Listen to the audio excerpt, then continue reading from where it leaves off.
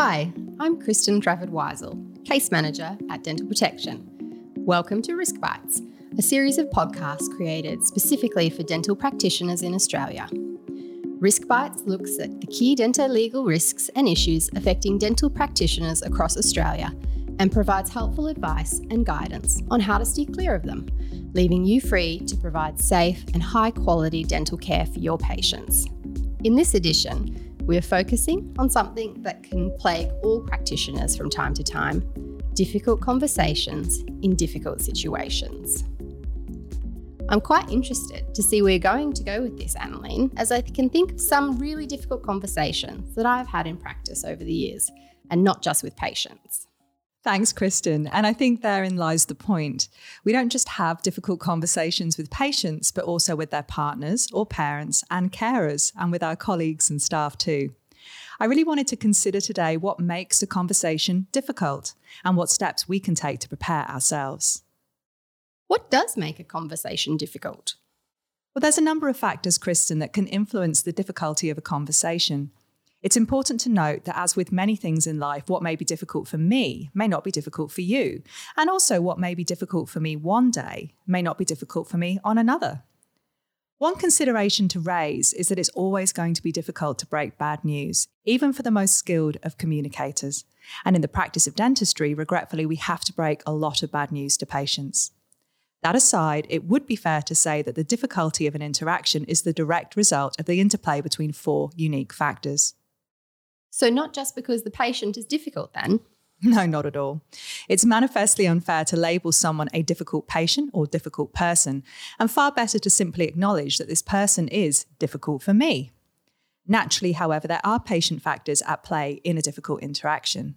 Communication can just be difficult, perhaps due to a patient's overarching fear of you and the environment they find themselves in. Perhaps because you're not speaking the same first language, not to mention how excessive techie talk can overlay onto this and hinder rather than help good communication. There can be no doubt that some cultural barriers also exist, and when it comes to having a conversation with a patient, it's always important to take the time to understand any appropriate cultural context as best you can, particularly if the culture is not one you've been exposed to before. Some of the communication issues related to the patient themselves can be due to their inherent personality, and we've all experienced a situation where a patient has unrealistic expectations or fixed or rigid views regarding the nature and type of treatment you can provide and what their outcome is going to be for an appointment. This can also be based on their prior experiences with colleagues, some of which may not have been favourable. Other patients can demonstrate this as they have such a strong internal locus of control they cannot let you advise them, or conversely, such a strong external locus of control that they will refuse to make decisions, attempting to pass all of that responsibility onto you, the clinician. And let us not forget that well-worn stereotype of a personality clash exists for a reason. You won't get on with every person you meet, and some of the people you meet are your patients. So you mentioned 4 factors. So patients are one. What about the others? Well, in no particular order, Kristen, the next could be described as system factors. It's incredibly challenging to communicate well in an unruly or disruptive environment, whereby we're suffering with constant interruptions, particularly if we are in a bad news breaking situation. Lack of privacy can impact on the quality of a conversation with a patient. Think about how hard it is to talk to someone when you can't show them the intraoral images you really want and need to because your computer's on the blink and you're trying to reboot it, whilst maintaining a constant explanatory stream. It's not easy, and it's certainly not efficient or effective. Distraction, whether yours or on the part of the patient, will lead to ineffective communication. Have you ever tried to talk to a patient who's glued to their phone? It is impossible. Sadly, many practitioners have described to us circumstances where they're under the scrutiny of a third party, such as their employer, who does not approve of trivialities such as talking with patients, and will clock watch and pester them if they are perceived as talking too much. This type of nonsense often plagues our most conscientious practitioners and can lead to moral injury, which we will discuss in a separate podcast. This leads me on to the third factor, which is our dental team. A great team around us can make our job smooth and be such an advantage when it comes to communicating well and offering good quality care. Conversely then, a poorly functioning toxic team will leach into every interaction you have and impact on your communication style and ability, Patients pick up on this, and it can impact on how they feel about you and your treatment. Finally, the fourth factor that influences your communication is you. We don't exist in a vacuum, and try as we might to keep our private and work lives separate, the boundaries will from time to time lose distinction. Dealing with patients when you're dealing with personal stress is a challenge, and there can be no doubt that stressed out and burnt out practitioners do not communicate as well as they do when they're on an even keel. This means they receive more complaints at a time in their lives when they least need it. And it doesn't even need to be a big influencing factor to negatively impact on communication style. Getting caught in traffic and arriving to work late and grumpy can be a recipe for a difficult day peppered with terse patient interactions.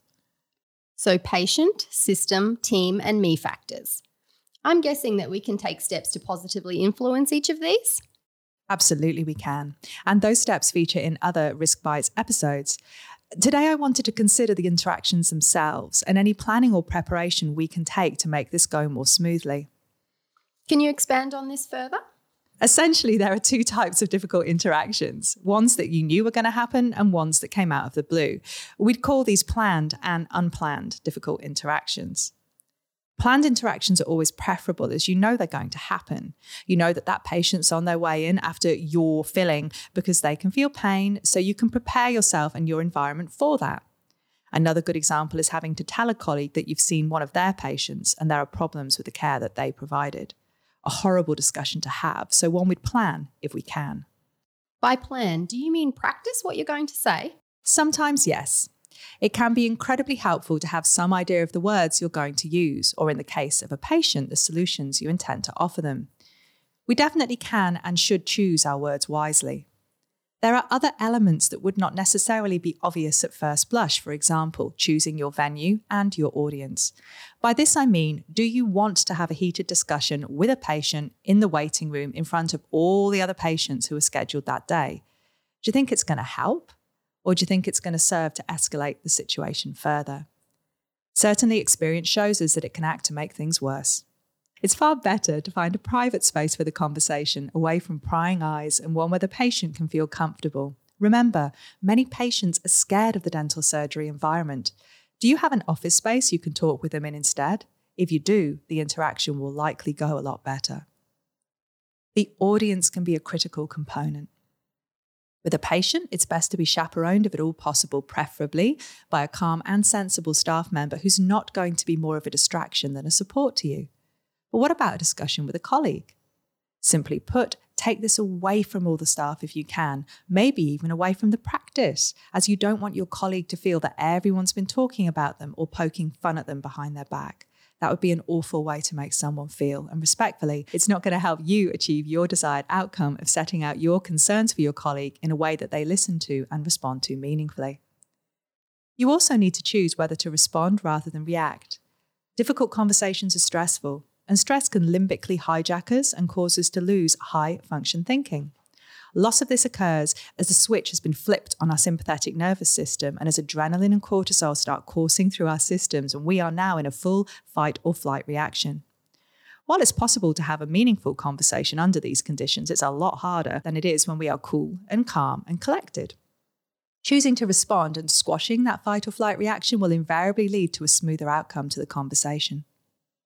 I am guessing then that an unplanned reaction is, well, unplanned? It is, and therein lies the challenge as you lose control of some aspects of this interaction. It may be that you walk straight into an angry patient at reception and they've built up a head of steam and they don't care who sees and hears. You've lost control of this situation, so it's critically important you do not lose control of yourself. That limbic hijacking needs to be kept in check as far as possible so our fight and flight reaction can be managed. Do not underestimate the value of a few deep breaths here to help you stay calm and keep your head clear.